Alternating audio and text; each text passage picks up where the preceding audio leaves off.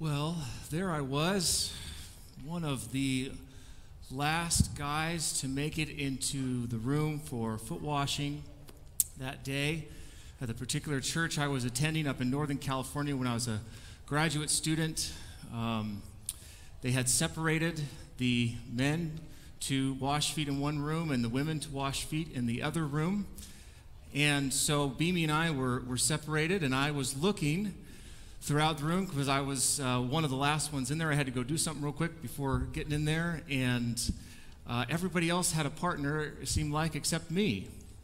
So I scanned the room to find another straggler, and I saw off in the distance this young kid, maybe 17, 18 years old, and with bushy brown hair, all alone. I remembered I saw him up. This was one of those old churches where the fellowship hall and all the classrooms are downstairs. So I remember seeing him upstairs in the sanctuary when we were doing the greeting time, and I remember shaking his hand and thought, this guy was a visitor, I remember. This is his first time at our church, and so I thought I should take the initiative and go over and invite him to wash feet with me. So I went over to him and stood next to him and was like, "Hey man, want to wash feet?" And he's like, "Yeah, that'd be cool." So then we had this awkward conversation for about a minute or so where we tried to decide who was going to go first. Well, you want to wash my feet first, or you want me to wash your feet first? It doesn't matter to me. It doesn't matter to me either, man. I could wash your feet first, or you could wash my feet first. Yeah, I'm fine with either. If you wanted to go first, that'd be cool. If you want me, it went back and forth like this for a while, and finally he's like, "All right, I'll wash your feet first." Okay, sounds good. So he went to go get the basin and the water and the towel, and I went over to sit down and get my shoes and socks off.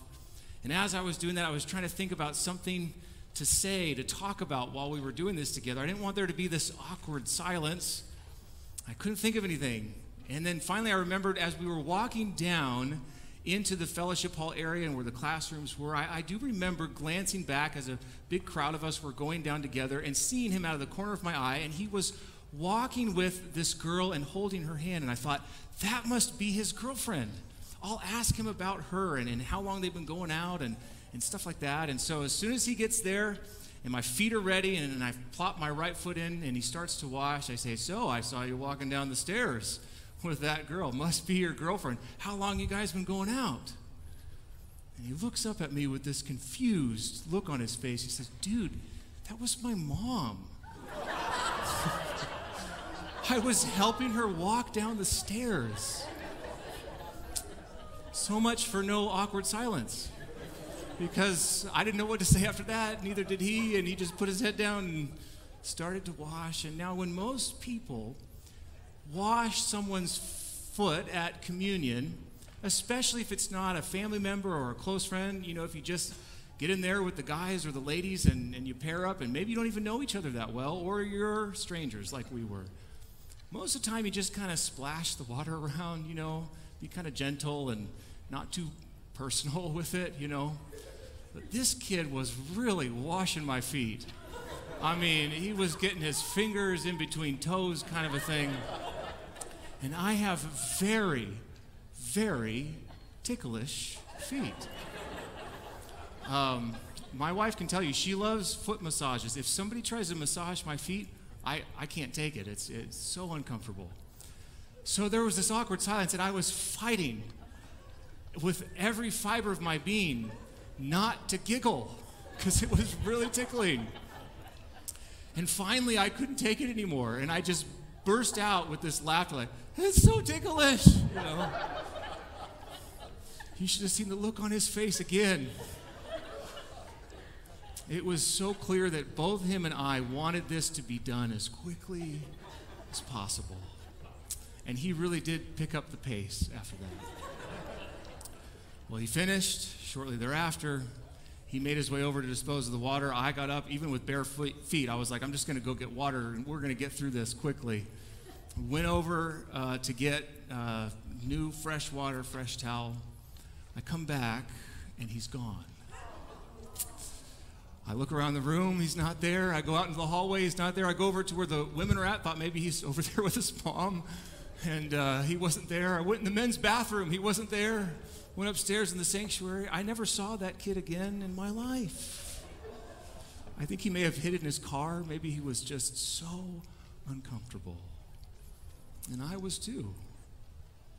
That is by far the most uncomfortable communion foot washing experience I've ever had. But I got to be honest with you, growing up in the church, every time communion Sabbath was coming up and we were going to church, I'd have this little uneasy feeling in my stomach because it was always a little awkward.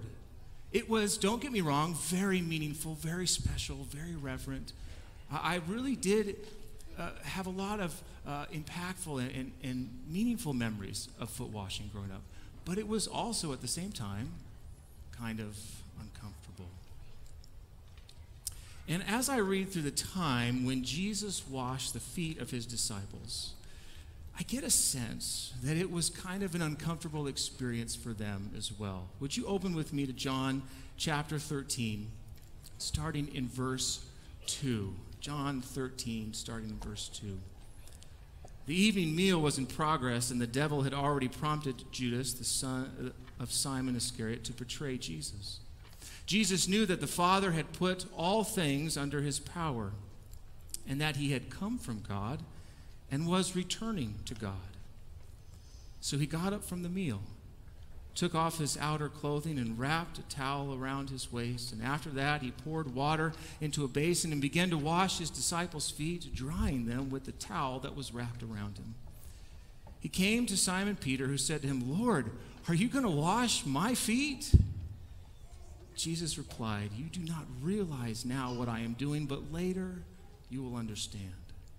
"No," said Peter, "you shall never wash my feet." Jesus answered, "Unless I wash you, you have no part with me." Let's pause there for a moment. Doesn't it sound like it's a little bit of an uncomfortable experience, at least for Peter?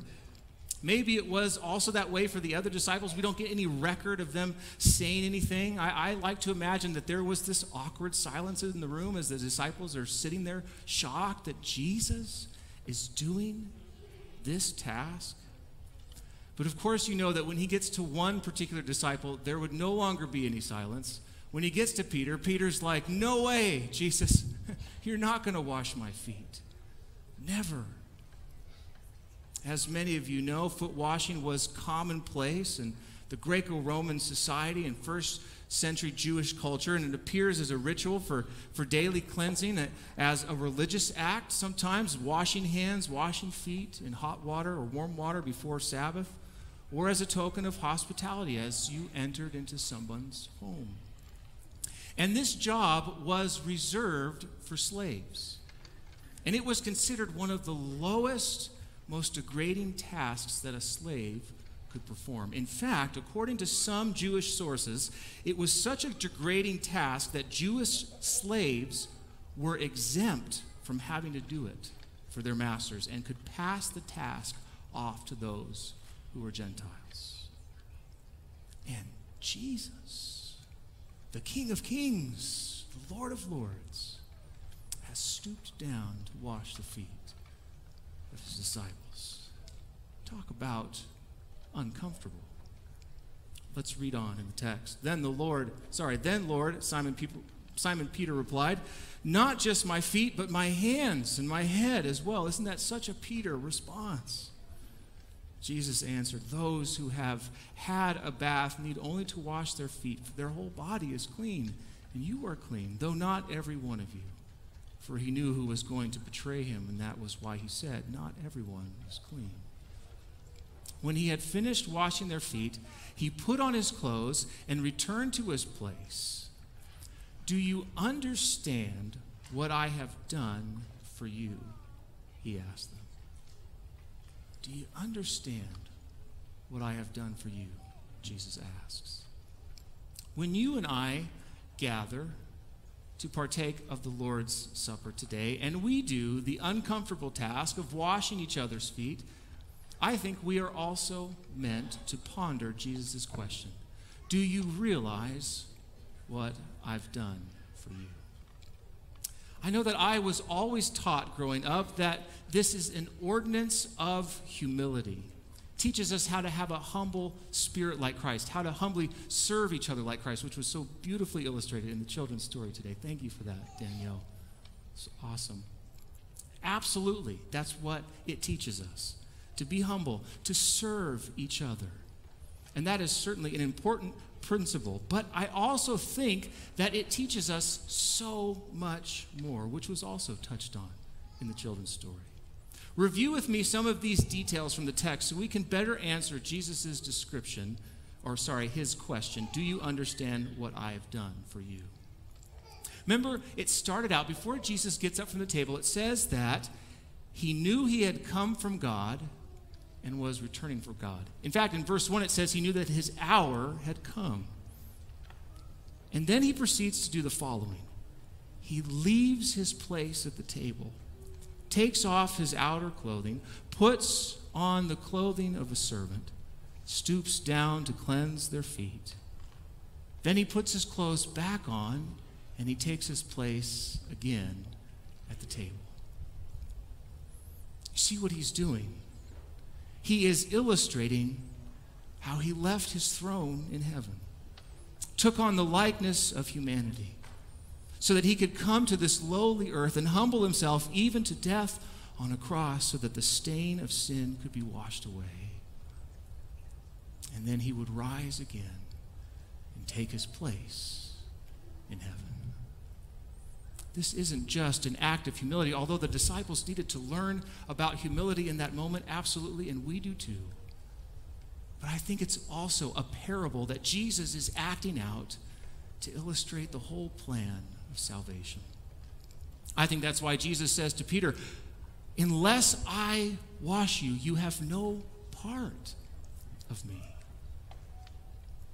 Because he's illustrating here the only thing that truly has any power to cleanse our lives, his life for us.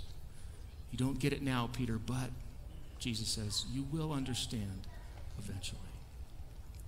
We wash each other's feet today not just to help us be humble, but because it is another powerful symbol, maybe the most powerful one we have, along with the bread and the drink, that reminds us of the difficult journey Jesus made to the cross for us. And if that's what foot washing represents, then maybe it's okay if it's a little uncomfortable, because it really helps us to understand just how uncomfortable it was for Jesus to journey to the cross for us. Maybe it gives us a tiny perspective to that. You know, as a longtime Christian, sometimes I wonder if I have let the cross become comfortable. I don't know if it's because I've preached about it so much, or because I've heard about it so much, or because I live a relatively comfortable life. But the cross was anything but comfortable. After he took that journey to Calvary, which was hard enough, we don't have time to just review those details. But after he arrived at Calvary and they nailed him to the cross, it would have sent a shot of burning hot pain, not just in the area that was pierced, but most likely up his arms and throughout his body as well, because they believe that most likely they pierced him right in that spot in the wrist where your ulnar and median nerve are. And you can imagine as the cross is then lifted up and put in place, as his body weight was now bearing down on him and all that weight in his wrist, that would have been painful enough. But as people stood there in that posture on the cross and they began to sag, the weight would have bared down also on their diaphragm, making it almost impossible to breathe. Most victims died on the cross from suffocation because of that posture. The Romans, they did everything they could to elongate that suffering. So what they would do is they would also nail your feet to the cross so that every once in a while you could push up off of your feet that were together and get a breath and then hunch back down. Nothing about the cross was comfortable. And amazingly, it wasn't even the physical pain that was the most difficult thing for Jesus to experience that day. Because at that moment, all the sins of the world, all of your sins, all of my sins were bearing down on the soul of Jesus as he became the sin bearer for all of us. And in that moment, he begins to experience something he has never experienced in his life, this kind of separation between him and his Father, who have been unified for all eternity together. Nothing about the cross was comfortable. And every time we kneel down and do the uncomfortable act of washing each other's feet, we get a small taste of the lengths that Jesus was willing to go to save us. Years ago, Bill Hybels shared a moment where he saw this newscast on the television of this big Vietnam Veterans Parade in Chicago. Part of the commemoration was a mobile version of the Vietnam Wall. Like the original, Hybels said, the newscaster highlighted how all the names of the soldiers were also listed on this mobile version of the wall that had died in the war. And then Hybels says that one newscaster found a vet who was standing close by and decided to interview them and asked them why they had come all the way to Chicago. They were from far away. Why they had come all the way to Chicago to visit the memorial and participate in the parade. The soldier looked straight into the face of the reporter and with tears flowing down his face said, "Because of this man right here," and he pointed to a name on the wall. And as he talked, he began to trace the name that was etched there. And as he traced his friend's name, the soldier continued to answer the reporter. He says, "I'm here because this man right here gave his life for me. Gave his life for me." And as the news clip ends, the soldier just lets the tears keep flowing as he stands there and continues in silence to trace the name. One of the best memorials we have to help us trace how Jesus went to the cross for us is when we wash feet together, especially because of the way it's a little bit uncomfortable. So I want to invite you, family, to participate in this important memorial today. We're going to take a pause right now to do that together. And listen, I realize that some of you may still choose to stay in here while we do that. I know there's many reasons as to why people aren't able to go participate. But if you are able to participate today, I would encourage you to come do the foot washing and experience this powerful memorial that Jesus gave us. Once again, I just want to instruct you where to go. If you're a family that wants to wash feet together, a couple that wants to wash feet together, that's in the fellowship hall. All the women will be in the new green room, which is on the other side of the kitchen of the fellowship hall, and all the men will be in the new junior room. I also would like to tell you that when we come back from foot washing, please remember this, when you come back from foot washing, we are going to try to have you take your emblems. There'll be some deacons here in the garden chapel, and there'll be some deacons in the foyer. Pick up your emblems and bring them to your seat on your way back. If you need some help bringing your emblems to your seat, there will be some deacons that can help you do that. But that's how we're going to try to do it today. So after the foot washing, please remember to come back in and pick up your emblems in the foyer or the garden chapel on the way back in. Once again, we invite you to join us for the foot washing service. Well, it's been a blessed time washing feet together, and now we get to partake of the emblems together. And I do want to ask, just before we begin, in case there's anybody that does not have the juice or the bread, does everybody have the emblems? Okay, I think we're good. This time I want to ask Kathy if you would offer the blessing for the bread. Our Father, the bread in our hands represents your body. And it was broken. Sometimes it's hard for us to wrap our minds around that and what that means because we weren't there. I pray that as we partake today, that we will remember that you did it for each one of us because you love us. Thank you in Jesus' name. Amen.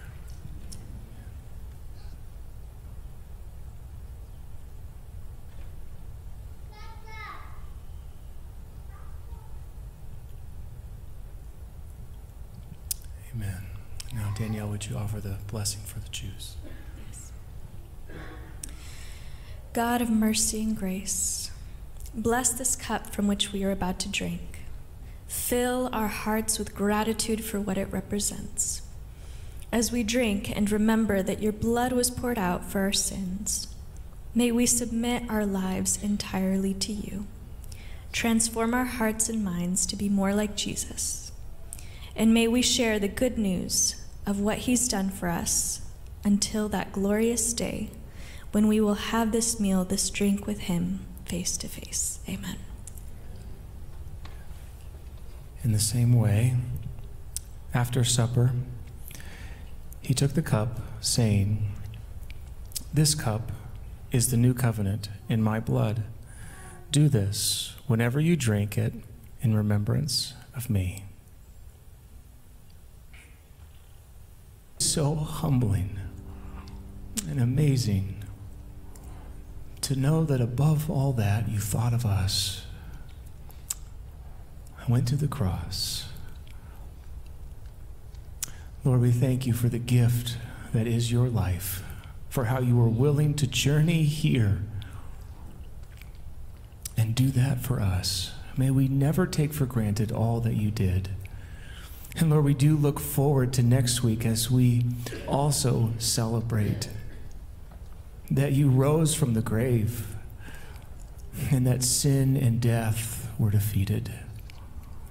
I pray, Lord, that each and every one of us will have a moment with you like Peter did as you washed his feet, where we come to realize the need to accept your sacrifice for us, that we realize what you have done for us and we fully embrace it in our life, and we turn to you. That is our prayer in Jesus' name. Amen.